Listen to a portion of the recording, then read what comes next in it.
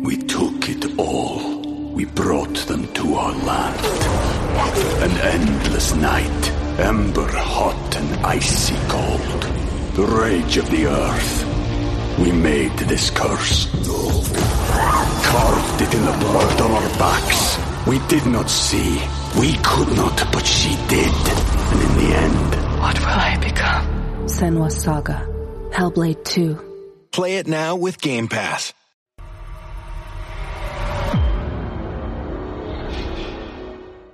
All right, everybody, I'm super stoked about today's podcast because Creek and I are going to dive into how to develop your own forever food system, which is all about how to grow, raise, and forage for some or even all of your food needs forever in the event of a catastrophic long-term interruption in your food supply. We'll get into small footprint techniques to raise chickens, rabbits, bees, and even guinea pigs, whether you're in a rural situation or an urban situation. And we're going to share everything you need to start a highly productive raised bed garden almost anywhere using heritage seeds and why having a small footprint food production plan is so important. Then Creek and I are going to share how we've both built edible and medicinal plant landscapes around our homes and wrap up our discussion with traditional ways to preserve your produce and how to utilize your forever food surplus as a valuable barter asset in a worst-case scenario situation, and a lot more coming up on today's show.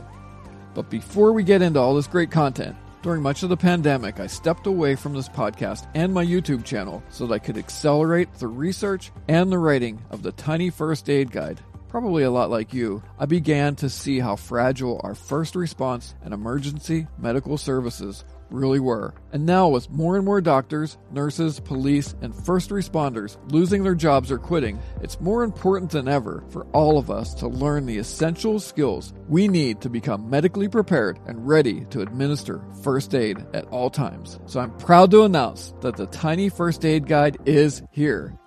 It's been a blessing to see it receive rave reviews and become a #1 new release in first aid over on Amazon. So to get this guide into your hands as soon as possible, go over to ultimatesurvivaltips.com. All you have to do is load up your cart with one or more Tiny First Aid Guides and use code FIRSTAID20 at checkout for 20% off Tiny First Aid Guides. Trust me, you and everyone you care about needs this guide, so go check it out. Okay, let's get into today's discussion with Creek.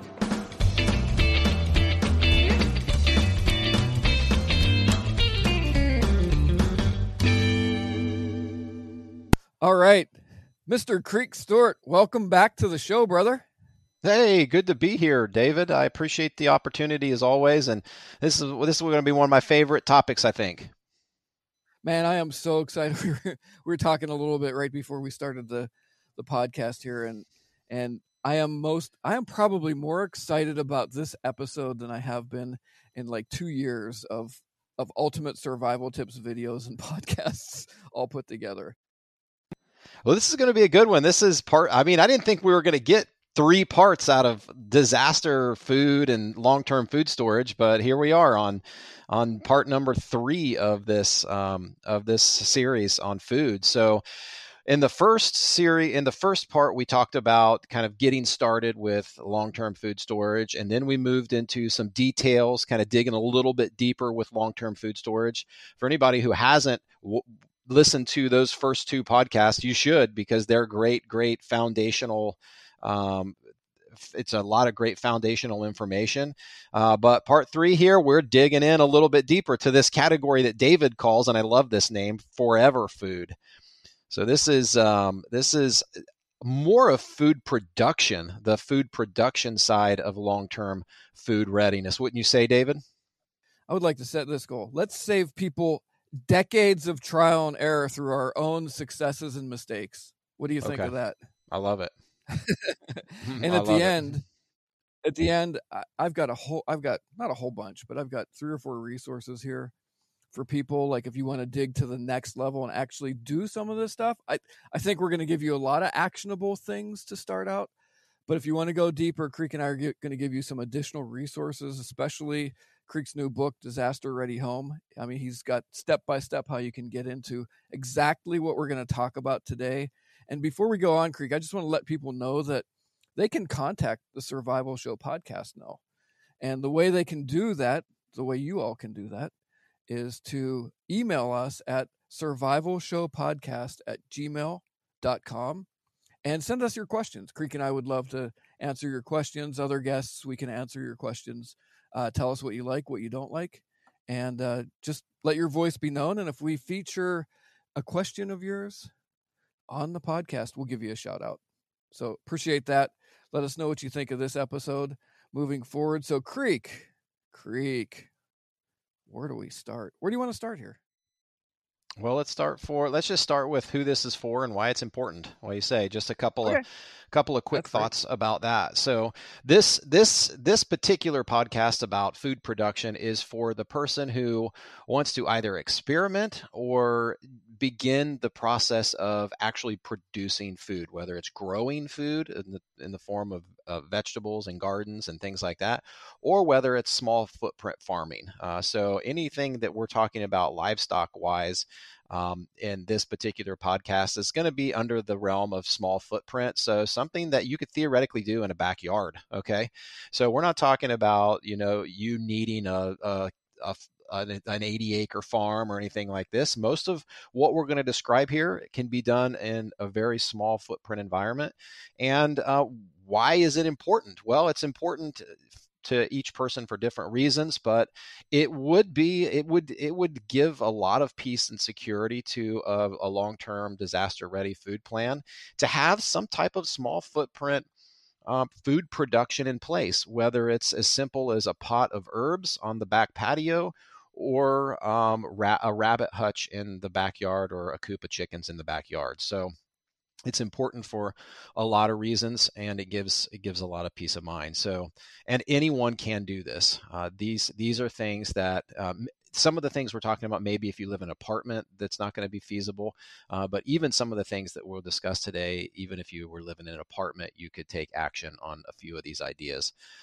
But for most people, as long as you have a backyard and there aren't any like zoning issues, it's different from every state and every city, but as long as you are legally allowed to have one of these options in your backyard, and anybody can do this. Wouldn't you agree, David? I would say so. I mean, even apartment dwellers, if you have a patio or a porch, or you have a sunny side of a room in your house, you can do container gardening. You can do sprouting, right? I mean, we're not talking about necessarily big stuff. It can be as big or as small as you have the capabilities right now to do easily, right? Yeah. And I've been doing we're starting a farm here, and I think year 2 and year 3, I'm going to start working towards having a CSA, community sponsored garden. And a lot of these people that are doing it in urban environments where they rent people's, extra backyard, and they're doing pretty high production stuff on like a quarter acre. Yeah. And so, that might seem like a lot of land for somebody who lives in a town or a city. And, it is, but you can do a lot with a little bit, I guess that's what I'm saying, whether it's sprouting right up to, our garden right here, Creek, is about 40 by 50. And that's a big garden. We can produce a lot. Yeah. Yep. Okay. Well, that sounds great. So this is, so you would say that urban and apartment dwellers can do this also, right? Oh, absolutely. Some of it for sure. And I think what I want to do in each one of these sections, I want to make an intentional point to give an action step, not just talk and tell, but really deliver some type of actionable step that if someone wants to do this, they can go here and right now is what to do in order to get that done. And so I think I'm going to make just a personal note here, like at the end of each one of these, at least for the ones that I have personal experience with, I'm going to give you some real actionable information, just a few sentences worth. Okay. And if you miss that, I'll remind you. If there's something that I'm talking about, you can remind me. Okay. And also, Creek, before we go on, for those who have been hanging in there and are on this particular podcast and have been following along with the other previous two to this point, I have to ask you this. Are we actually going to talk about guinea pigs today? We're going to get to guinea pigs for sure. So just to tease the guinea pig conversation. So each year, 65 million guinea pigs are consumed as food in Peru. Peruvians eat 65 million guinea pigs a year. So prepare to change your thoughts about guinea pigs as pets. Okay, because we as Americans, especially who are listening to this as Americans, we're wired to see guinea pigs as pets, right? So we're going to look at guinea pigs as a totally different class of animal here in a little bit. And I'm most excited about this too, because we've been talking about this and joking around about it for a couple of weeks now, but I actually have not probed you. I know nothing about what you're going to talk about, so I'm going to be as surprised as everybody else. All right, so why don't we get into this? And where did you want to start? Did you want to talk a little bit about container, trellis, window gardens, those sorts of things? Yeah. So I'm a huge fan of, if you've never gardened before, I like to start small and work my way up. Okay. And that's how I did it. I grew up with a garden. My mom gardened, my grandma gardened, everybody in our family gardened. But when I moved out on my own, I was in an apartment. I didn't have a garden. I didn't have a yard. And so I started with very small footprint gardening and worked my way up as my lifestyle changed. And, now we have raised beds and we have a garden and the whole deal. So I think that everyone, if you haven't gardened at all and you want to, it can be overwhelming to work your way into a large raised bed or any type of a garden. I would just say start out with really simple container trellis gardens. A window garden, like a flower box that instead of flowers has herbs that you just are using as kitchen herbs. Even if it's as simple as oregano, mint, and a few of your favorite kitchen herbs, rosemary, in like either patio pots or in a flower box. That is really one of the first things you can do, one of the first action steps you can take to growing your own stuff and getting your feet wet and cutting your teeth a little bit on gardening. Yeah, and this is a really good time of the year to be talking about this, because more and more at your Home Depot and your Lowe's and your garden stores, you're going to see those start to come to life. And one thing that's actually really convenient, if you just want to start getting into this more and more, what we're seeing earlier in the season is like a container, essentially a tomato plant on a trellis in a pot, ready for you to take home. Yeah. So if you want to get into it and this is your first experience with really growing anything yourself, places like Lowe's give you that opportunity. You just got to get there early and snatch those up, because people like the convenience of that. And that's what I would recommend, actually, for somebody who has zero experience growing anything. Don't worry about sprouting your own seeds. Don't worry about buying the seed packs. Save that for later. Just buy these plants that are already started, that are already a few weeks or even older, and start with something that's already half grown and just a few weeks away from producing a vegetable or a berry or whatever it is that you've got, and work your way from there. Maybe the first season you buy plants that are already ready to go in a pot at Lowe's or Home Depot at a local nursery. Yep. And maybe the second season you start thinking about, okay, this year I'm going to start sprouting and planting some of my own seeds, and buy those cool seed packs. And everybody wants the colorful pumpkins and gourds, and by the time you are done shopping the seed pack section, you've got 40 or 50 different seed packs that you're never going to plant. But that's the way I would do it. I would start season 1 with buying plants that are already growing, and then season 2 is plant your own plants and work your way up in size of containers and gardens from there. Great. And we're going to circle back a little bit, and we're going to talk more about if you want to go to the next step, or you just feel like you want to jump in with both feet, on the easiest way to essentially do a no-dig garden, which I think we're going to talk about. At least I'm going to talk about a little bit, Creek. Even if you don't necessarily know what kind of soil you don't have a tiller or anything, you can still start gardening now and have a productive garden. And we're going to talk about that in a little bit. Is that right, Creek? Yeah, definitely.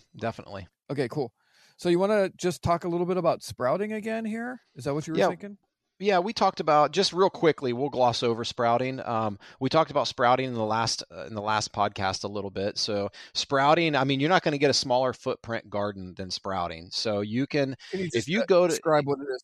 yeah, so sprouting is the process of germinating seeds into little tiny sprouts or microgreens, and those being the vegetables. So microgreens and sprouts are incredibly nutritious. They are packed with vitamins and minerals and nutrients, way more than the seeds, and oftentimes even more than the full-grown plants or vegetables that those plants produce.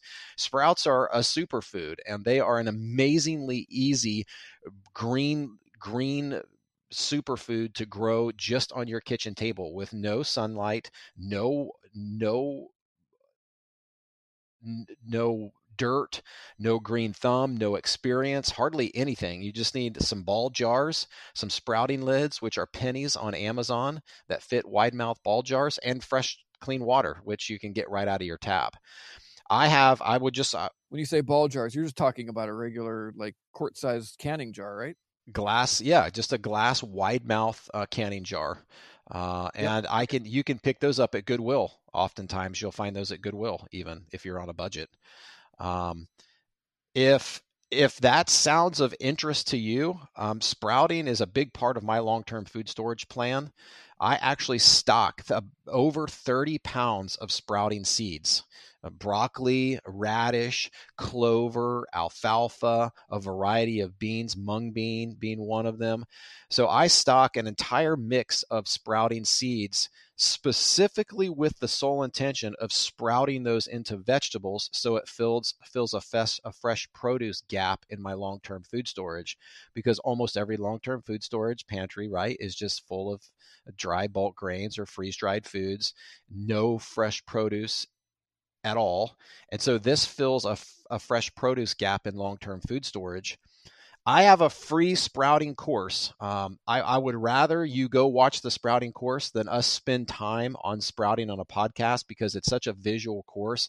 I will teach you step by step how to sprout for free. If you just go to creekstewart.com, look for the sprouting course splash banner, and just click on it, sign up for it, and I'll walk you through step by step everything you need to sprout. It is the easiest, hands down, the easiest way to get fresh produce in a bug in survival scenario, at least, no matter how much space you have. Excellent. Creek, and I'm looking at chapter 5 in your book. I think it's pages 83 through 94. So I'm just going to have to keep telling people this is the best. You've done a fantastic job giving all the photos that are needed step by step through the book also. So Yeah. grab the free course, and if you want to go grab the book, which I highly recommend to have in your arsenal to refer to at any time, grab the book too. Great. Sprouting. Do we want to talk about CSAs now, or do we want to talk about that when we get down to gardening a bit more? I'll let you talk about that down in gardening. I don't have any personal experience with CSAs, so I'll let Okay. you dig into that. But I do have maybe I won't dig into it, but Okay. maybe I can just do this in 30 seconds. Basically, a CSA, as I believe it stands for community supported agriculture. CSAs are really good, especially if you're in an urban area. You probably have one or two CSAs, if not more, in your city, maybe even in your neighborhood. And those are places where you can, most of the time, you subscribe and you can get some of that fresh produce. And also, a lot of CSAs give the opportunity so you can volunteer and you can get free or certainly food a lot cheaper, fresh food throughout the growing season. So that's all. I think that's all we need to say about CSAs for now. Well, for some people, I could see how that could be a huge resource. So, I mean, especially for urban areas. And if you're not that familiar with gardening, that's a perfect place to jump in. Like you're going to be able to be mentored and learn beside someone else who knows what they're doing. Whether it's pulling weeds, what's a weed and what's a plant that's sprouting, that's kind of important to know. You're going to learn a lot by joining a CSA, even just rubbing elbows with folks, and especially if you want to get into gardening or want to learn more about where your food actually comes from and how it grows, volunteering is a great way to go. We took it all. We brought them to our land. An endless night, ember hot and icy cold. The rage of the earth. We made this curse. Carved it in the blood on our backs. We did not see. We could not, but she did. And in the end... What will I become? Senua's Saga. Hellblade 2. Play it now with Game Pass. Let's talk about chickens.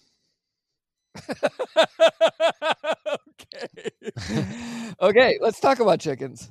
What do you want to say about chickens? We'll come back to plants, but let's talk about chickens because chickens have boomed in the past 10 years. I mean, backyard chickens are this is like a major trend, and it's something that a lot of people are thinking about, but the idea of getting chickens is just overwhelming enough to where it prevents 80% of people from actually doing it. There's a lot of people thinking about it. And there's a lot of people listening to me right now who are thinking about it, who just haven't pulled the trigger because they're like, I've never had chickens. I don't know anything about chickens. This seems like it could be a little overwhelming for me. I just have a small backyard.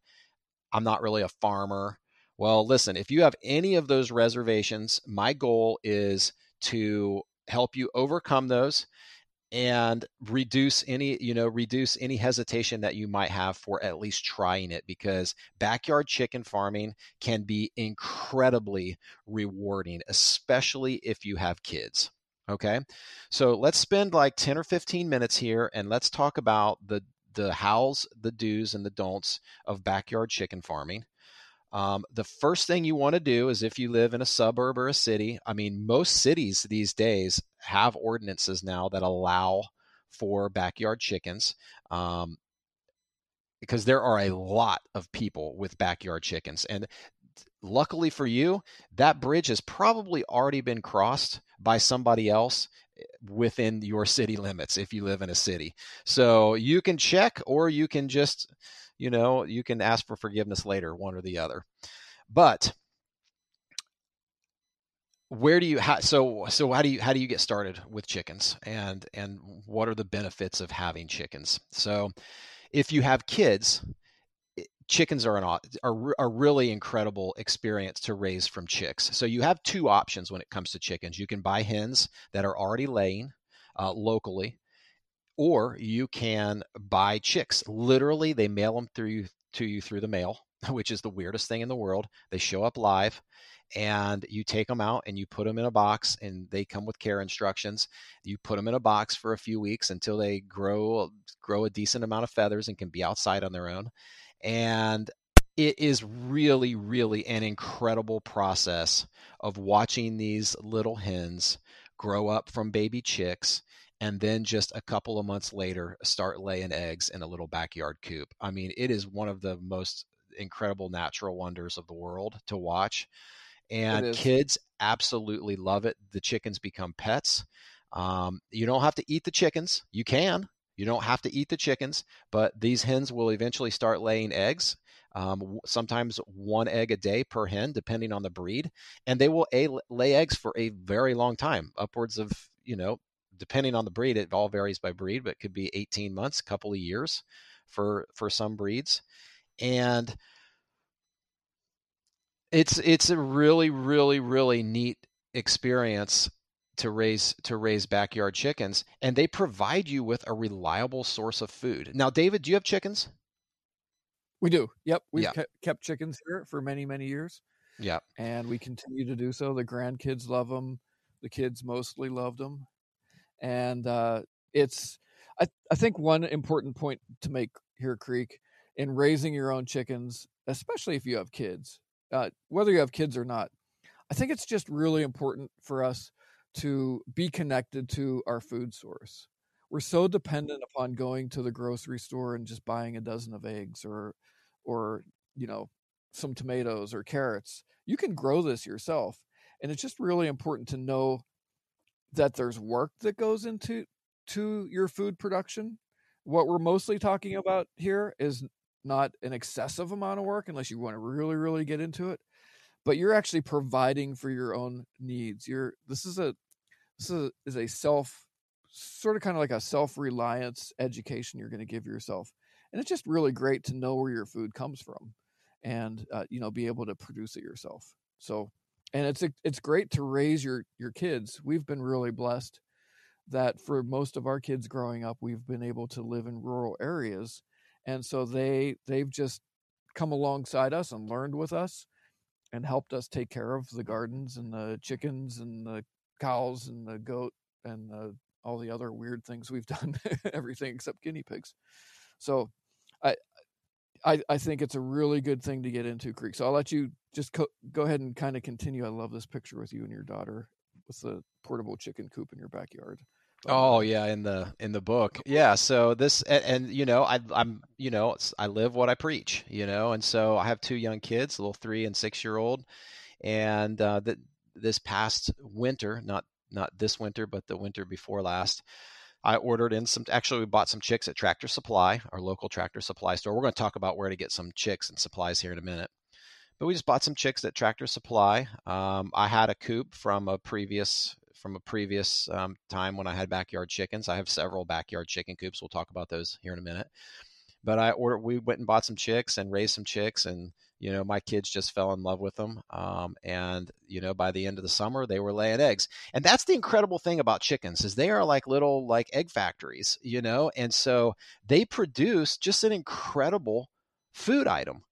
And imagine how valuable a handful of eggs would be from, a small flock of backyard chickens in a situation where other food might not be available, or just in everyday life. I mean, it's one of those items where you don't have to kill anything, for those who don't really want to raise livestock and kill it and to eat it. Some people are like, man, I don't really want to raise something and then kill it and eat it, even though that's how it works with food, with meat.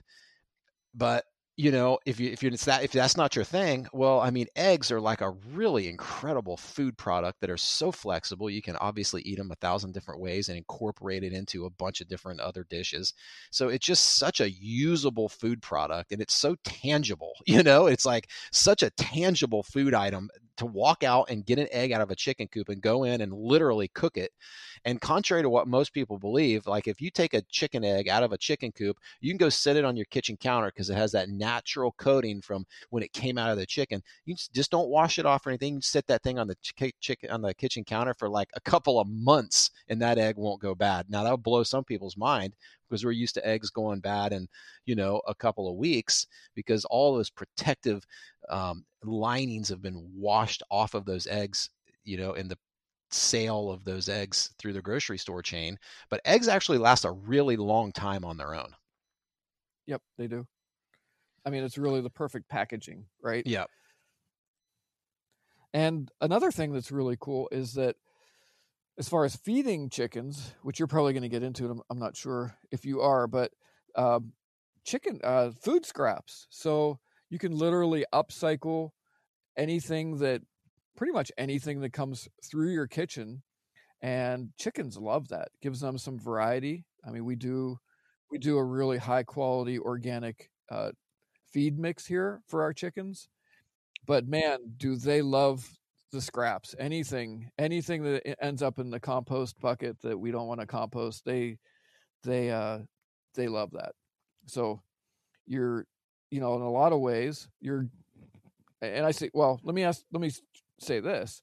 You've got a portable, movable coop. We used to have what I called a chicken tractor, and chickens will actually find a lot of their own food, and you can minimize how much you have to feed them just by simply being able to move your coop around. And if people don't think that's possible, they just have to look at page 68 in your book.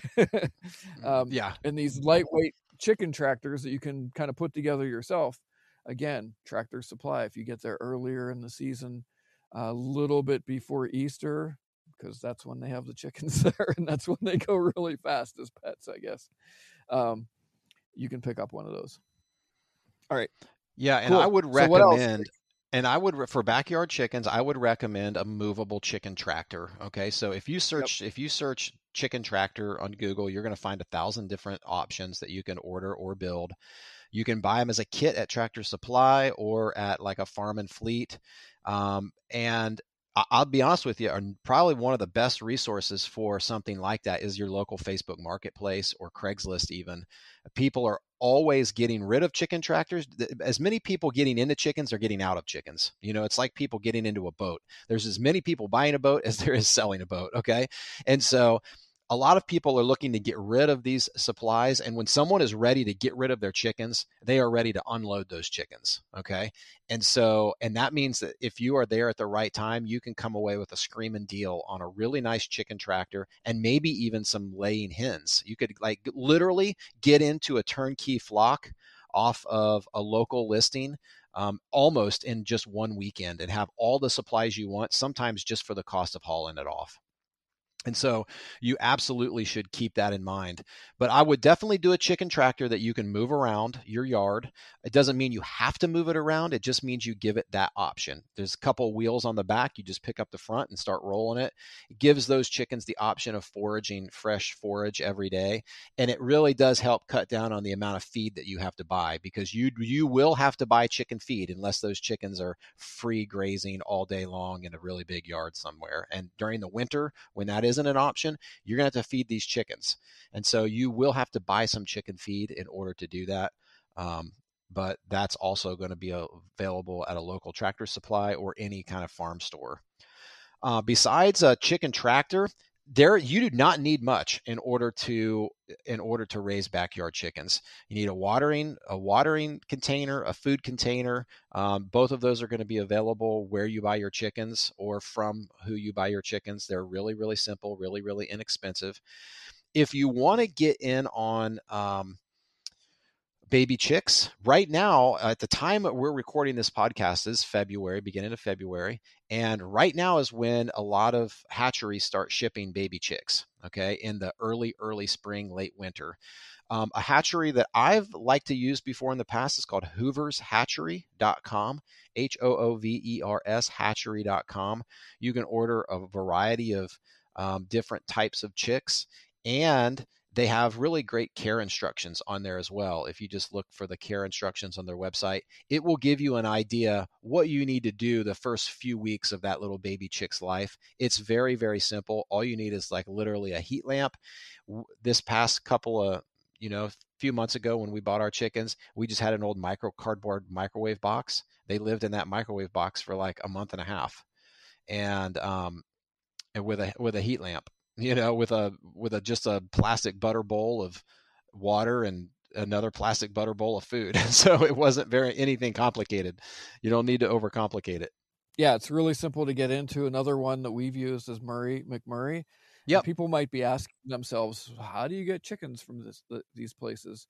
Well, let me tell you, they actually ship them to the U.S. Postal Service and they will drop them off at your door. Well, actually, I think they make you come pick them up, because this time of the year, you've really got to kind of pick them up, even if you got some later in the year. That's how you've gotten yours, right? Just through post office? Yeah, mine just come through the mail, Yep. And so it's crazy. You open up a box and there's literally little live baby chickens in it. But if you go to the back of like a Mother Earth News magazine or a Grit magazine, you're going to find tons of different ads for hatcheries that will ship live baby chicks. But McMurray, like David said, and Hoover's Hatchery, those are two really great places to start looking.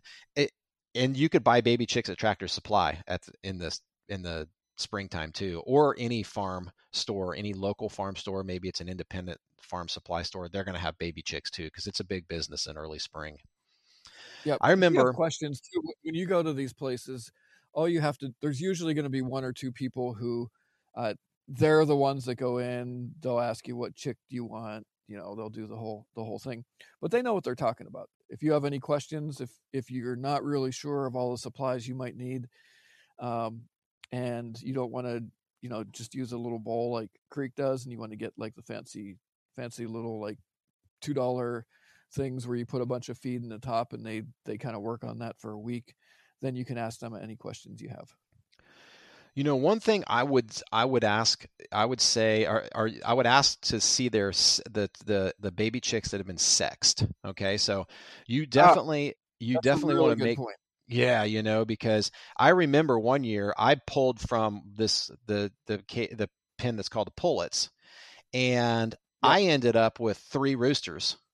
Right. Okay, so sext is, go ahead and get into that really quick for folks. Yeah, so they sex these chickens in a real weird way. It's like has to do something with like squeezing them and how they're squirting. I don't even Well, it know, but depends. Yeah, it really depends on the chicken too. Like there's oftentimes with many chickens that are commercially produced because they're usually healthier chickens, and people want chickens that either do really well at producing, like a good meat producer for the amount of time and food you put into them, or they want um, good egg producers, or they want one that does both really well. So depending on the breed, they have different characteristics. With some breeds where they can really tell with a high degree of accuracy whether it's a male or a female. You really don't want males. I'm just going to say that. Just so if they're available, and I probably would recommend to anybody just getting into this, and I think this is where you really want to make sure that you're getting uh, uh, hens, hen chicks. And and yeah, go ahead. I was going to say, and you want not only hen chicks, but you want laying hen chicks because there's meat Uh-huh. birds and there's laying That's birds. Because Yep. if you get a meat bird, they're going to have huge breasts. I Right. mean, that thing, it's like topples over when it walks. I'm not even kidding. Because we got one this past year, and they're not really good layers. They are bred for meat. And so they got these huge, like they'll be toppling over forward while they're running. It's 10 kind of weeks to weird looking. harvest. What's that? Right, yeah. 10 weeks to harvest. We probably about every 2 years we do somewhere between 10 and 19 and just fill up that part of the freezer with our own meat birds. But usually they're about 10. I mean, if you want to do meat birds, it's kind of another thing, but it's essentially chick to the time that you actually harvest them is about 10 weeks, and they grow really fast. And yeah, so you definitely want to make sure that you're getting laying hens. And Yeah. most of the ones you're going to find in Tractor Supply are going to be that, but you definitely want to ask. Right. And make sure that person you're asking knows what they're talking about. And just confirm, ask them twice. Because if you're doing chickens and you want eggs, you want to make sure you're getting an egg, a female, A, and then you want to make sure you're getting a laying bird, B. Yep. If you're going to like a local Tractor Supply versus ordering online. Yep. And then there's some good producing hens. We won't get too much into this. What I would recommend to people is go to Hoover Hatchery, order their catalog, or go to Murray McMurray. They'll send you a catalog, and they'll actually talk to you about the disposition and the properties of their chickens, because both of them have really mastered the science of producing high quality chickens that are disease resistant and give you what you're looking for. For instance, a lot of people like Leghorns, which produce white eggs. They're one of the few chickens that produce white eggs. Most chickens actually produce brown eggs, but they're used so much in commercial production because they're high production. However, Leghorns are not the friendliest chickens. Yeah, so it's not that complicated, but maybe that first spot would just be getting online with one of these two hatcheries that we've talked about. We're talking to somebody that that's already doing chickens. They'll be able to point you in the right direction in most cases. Yeah. And the closeout chickens, I'm going to give a website here for a really interesting coop. This isn't the cheapest coop, but I had one of these. It's called an eggloo, EGGLOO, eggloo, when I had a little tiny house with a little tiny backyard, and I had 2 hens. And you should start with at least 3 hens. That way you got a 3, so 3 plus when it comes to hens. But I had 2 hens in this little backyard, and I needed a nice little compact coop, and I got this eggloo, and I really like it. And so this particular website has some really neat coops, including some tractors called Omlet, OMLET.us. And it's an international company, but they just have some really neat coops. If you're looking for a coop that's kind of different and a little bit stylized, this is kind of a cool coop concept from Omlet. Nice. So let me just add one more thing to chickens, then we'll move on to our next topic. With chickens, so basically 3 things chickens produce that are valuable: eggs, meat, and fertilizer. If you can, in most cases, there will be a point where your laying hens are not really producing anymore. There are people, if you don't want to butcher them and you don't want to just like set them free in in a state park or something like that and watch their demise. Again, go back to Facebook, those Facebook groups, local groups. There's actually people who adopt chickens. They like having chickens around. They don't care if they lay eggs or not.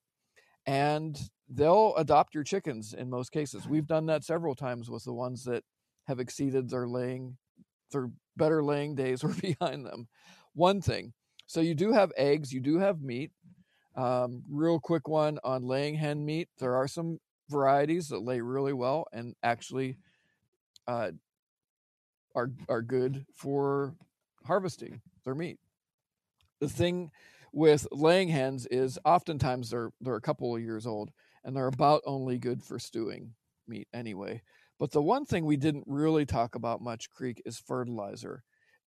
And everywhere you put your chicken tractor, you're probably going to leave them in there. If you're as bad of a farmer as I am, you're probably going to end up leaving them in there a little bit too long, and you're going to get quite a bit of their mess building up on the grass underneath there. Yeah. Here's a little tip for you. If you've got enough property where you do want to start a garden at some particular point, but you've just decided that you want to start with chickens, or you have a garden and part of it you're using this year, part of it you're going to go ahead and expand next year, start there. Put your chicken tractor on there and kind of rotate it around.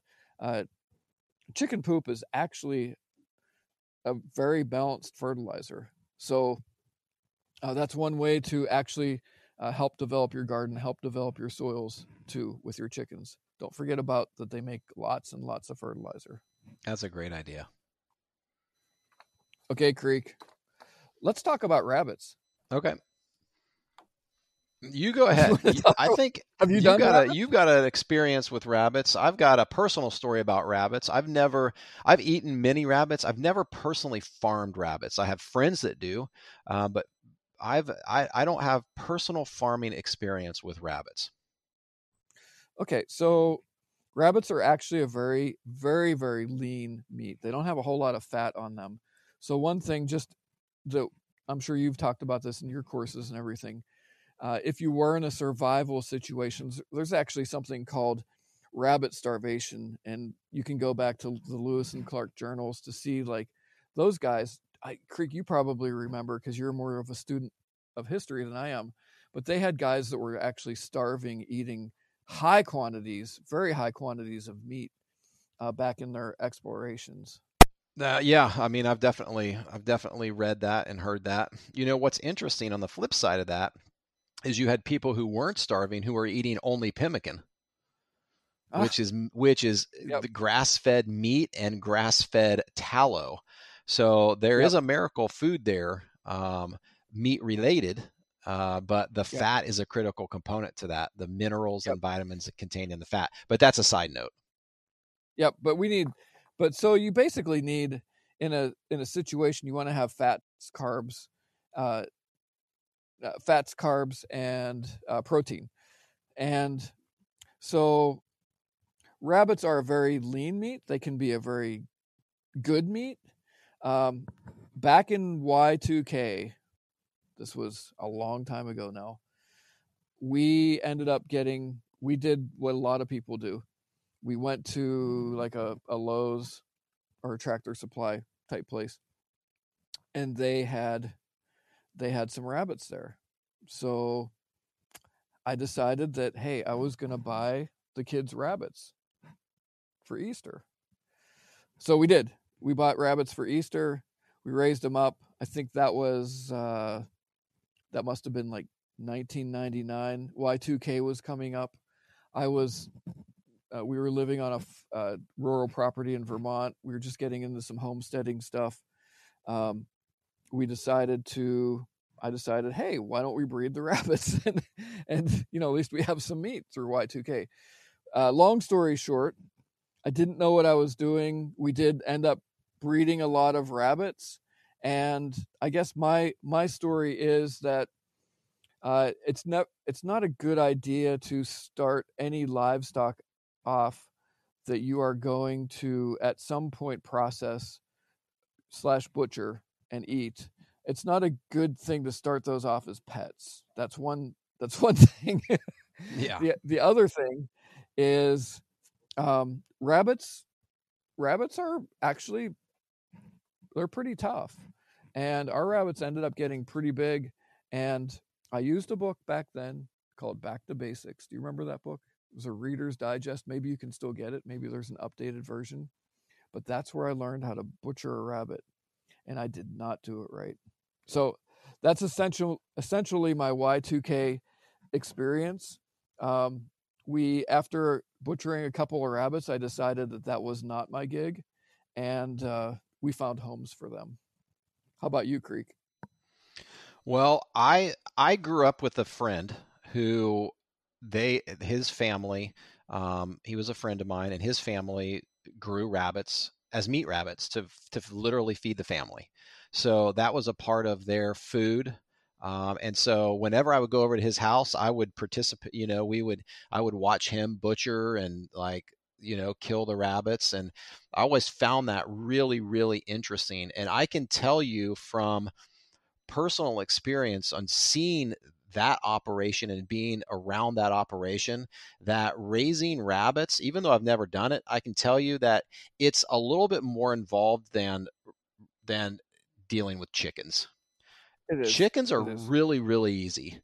And I mean, they are about as no maintenance as you could possibly get when it comes to a livestock animal. And animals and rabbits, from my experience, were a little more involved than the chickens. You had to watch them a little bit more closely. Certainly processing the rabbit was a little bit more involved than getting eggs. And, it was just, I don't know. It was, I just know based upon my memories of that experience that dealing with rabbits is I would say a little bit next level than even chickens as far as livestock goes. Wouldn't you say, David? Because you've done both. I would say so. So Yeah. here's the bottom line. We started chickens and rabbits about the same time. We're no longer doing rabbits, and we're still doing chickens for meat and for eggs and for fertilizer. Yeah. Yeah. So again, it's a next level thing. One nice thing about rabbits, they make a lot of fertilizer, and it actually comes out in these little perfect, almost like perfectly packaged greenish fertilizer pellets. You literally can take them. They're nicely balanced. You can take them, put them on your garden, use them specifically for fertilizer. But from my perspective, I probably wouldn't recommend that to somebody unless they were really intrigued with it. Well, I think that is a really great segue, rabbits, because they're so related to the next thing I want to talk about, which is guinea pigs. And I actually do have experience raising guinea pigs for meat.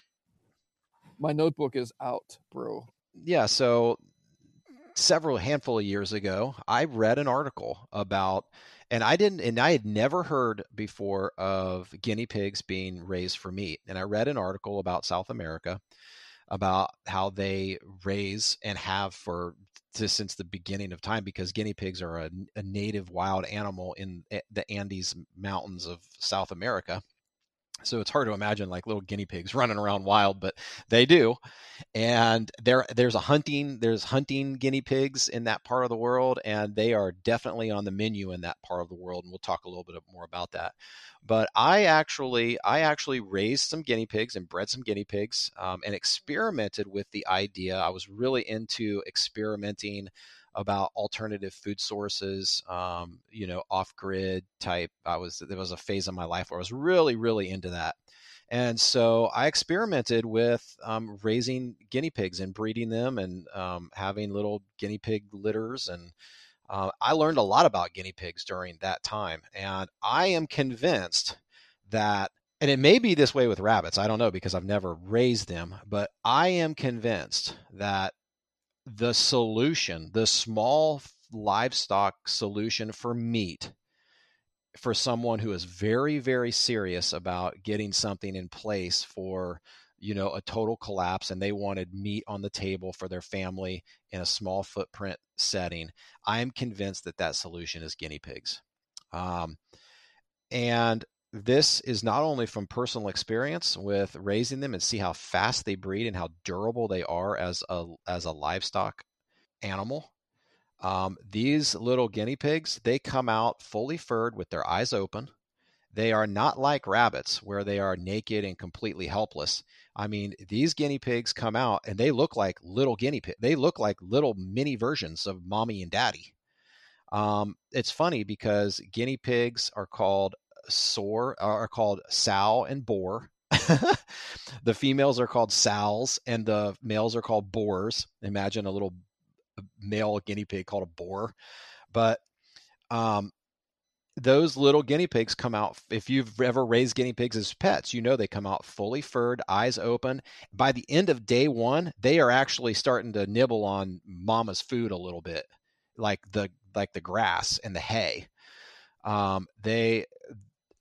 They'll suckle for several weeks, but they will immediately, even on day one, start eating and foraging.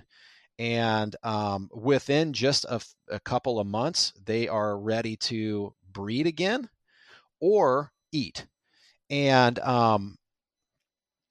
they only eat two things. You're only feeding them fresh greens like timothy or like a hay or clover, alfalfa. It can be by the bale or it can be fresh cut. They love also like fresh green scraps and things like that. But it's just literally like alfalfa hay and timothy hay and water. It is a very, very clean meat. They are very easy to feed and protect. They are in a coop. You can put them in a coop very similar to a chicken, and they do really well in cold weather. And you can have them in a really small footprint environment. As long as you have like an interior space. They do not like to be out in the open because they feel very threatened. And so they like to be able to go into like a little hutch inside, not only to protect them from the weather, but so that they feel protected in general. It's just good for them. Like, for example, like just to crunch a few numbers here, just to give you some numbers around guinea pigs. Well, first of all, the Peru National Health Institute reported that the nutritional, in comparison to beef, lamb, and poultry, they rank guinea pig superior nutritionally to those three categories of meat through testing, through national testing, and which I thought was really interesting. And Peruvians consume over 65 million guinea pigs a year. And to put that into perspective, in America, we eat 34 million cows a year. So they consume an absolute ton of guinea pigs. Like, this is a real food in that part of the world. And anybody who's Peruvian or has been to Peru, they're nodding their head like, Creek, you're not telling me anything new. But it's new to a lot of people. 98% of Peruvian rural homes raise guinea pigs for food, which I thought was a staggering statistic. I mean, that really blew my mind. That's almost 100% of the people in rural homes in Peru grow guinea pigs for food, which is really crazy. 2 boars and 20 sows will produce 200 guinea pigs a year. And if those are not eaten, then in 2 years that they will produce 6,000 guinea pigs. Wow. That once they have their babies and then their babies start to breed in 2 years, that number, 2 boars and 20 sows, will turn into 6,000 guinea pigs. So that gives you an idea on the exponential potential of breeding guinea pigs. The litters are typically 3 to 5 guinea pigs. In my experience, that's what mine produce, anywhere from 3 to 5. I had just 1 boar and 4 sows, and I mean, they started producing litters of guinea pigs. I couldn't even keep track of them. I had to stop because they were producing guinea pigs so fast. It was crazy. I mean, I was all of a sudden like in the guinea pig business, I mean, but I really saw firsthand that a couple of boars and a handful of sows, I mean, I believe beyond the shadow of a doubt that you could keep a family of 4 or 6 in meat indefinitely. Like you would not have a meat issue at all if you had just a couple of boars and a few sows of guinea pigs and a small footprint area in order to feed them. And I'm not convinced that area even has to be outside. That area can be in a garage, in a basement. They produce really clean waste like rabbits. They're a member of the rodent family, so it's like little rat poop, droppings. It's really clean. What else here? Gestation is normally like about 60, a little over 60 days. They're pregnant for about 60 days, and then they have live hair on young. What am I missing here, David? They're easy to clean. They're a little fattier than I've cleaned a lot of rabbits in my life, and I've dressed a lot of not a lot, but a fair amount of guinea pigs in my days too. And they're definitely fattier than a rabbit. Yep. So as far as like their final size, like how much meat would you get out of a Yeah, so pig? that's a really good question because that's going to depend on the breed of guinea pig, just like the breed of rabbit. So like the pet guinea pigs that you're going to find at like a pet store, these aren't the guinea pigs that they're eating down in Peru. So they eat a larger version, which is, I don't know, in between 1.5 and 2 pound guinea pig. So that's a pretty big guinea pig. A lot of the ones you see in pet stores here, they're smaller. They're under a pound easily. But there are 2 in particular breeds, if you can find them. It's called the Inti, the INTI, Inti, and the Andino, ANDINO. And there are some guinea pigs that are exported from Peru into the United States as food. I mean, at the numbers of like 1,000 per week for some of these farms. And so there are like Peruvian communities where guinea pig is being eaten in the United States right now, as we speak. And there are pushes to create, guinea pig as a food item, but overcoming the stigma of it being a pet is, a really big issue here in the States. But there are a lot of guinea pig breeders here in the States, and they breed all types of different varieties. And so if you were to want to get into the personal side of farming guinea pigs, for meat, then you want one of those bigger breeds, versus one of like the smaller pet breeds. That is really interesting. I am. Why did you stop doing it? Just too many? Well, no, I was only doing it as an experiment. It wasn't something that I wanted to do a long time. It was actually something that I was just really curious about. I'm a very survival curious culinary experimenter, not only in the form of wild edibles and foraging, but, chickens and even some of the more taboo things like guinea pigs, I find that stuff really, really, really intriguing, especially when I learned that there are countries that have this as almost a primary food source in the meat department. And I just find that stuff very, very, very intriguing and interesting, and I like to experiment with that kind of thing because it's I'm in this business, and I also find all of that stuff really, really interesting. Creek, I can't believe it. We literally have half of the topics that we planned on talking about today yet to cover, and we are out of time, brother. What do you think? Well, this is a good one. We did a lot of good stuff here. Yeah, we didn't touch on edible landscaping or wild foraging or our raised beds or anything. Yeah, we didn't talk about beekeeping. And I think beekeeping goes really well with the whole gardening aspect. Me so too. next time we'll talk Part about 4? beekeeping. Part 4. Yep, gardening. It's important. People really want to know this stuff, and I think sharing, especially your experience with people, is helping a lot of people do these. Just even again, getting back to our goal. If we can save people even a year of research, or hey, maybe you don't want to start with rabbits. Sounds like a good idea. Mm-hmm. Start with chickens. That can save you a couple harvests. It can save you a couple of years. just retooling and everything. So next time we'll talk about beekeeping, gardening with raised beds. We'll share some really practical tips there about what to plant, how to plant it, edible landscaping, like you said, preserving produce. We'll get into some wild foraging, and whatever else we come up with. I don't think we'll have any problems filling up another show. No, me neither. And I really want to talk about edible landscaping. I think of of everything we've got for next time, I think edible landscaping I'm most excited about. I think you're right, because it's something that almost everybody can do, whether they have a garden or not. All right, Creek. So as we move out of here, I'm not sure how good we did giving action steps for each item, but I think they were intertwined in each point. Definitely. Yep. So as we leave out of here, I'd just like to ask, what are one or two things that you would love to leave people with? I think everyone at some point, unless you live in an apartment, should experiment with backyard chickens. I think it's something you should consider. It's a small investment of time and money, and even if you decide you don't like it, you can easily unload those chickens in that little coop on somebody who wants to get into it. I'm telling you, it's a lot easier to get out of chickens than it is even into chickens, okay?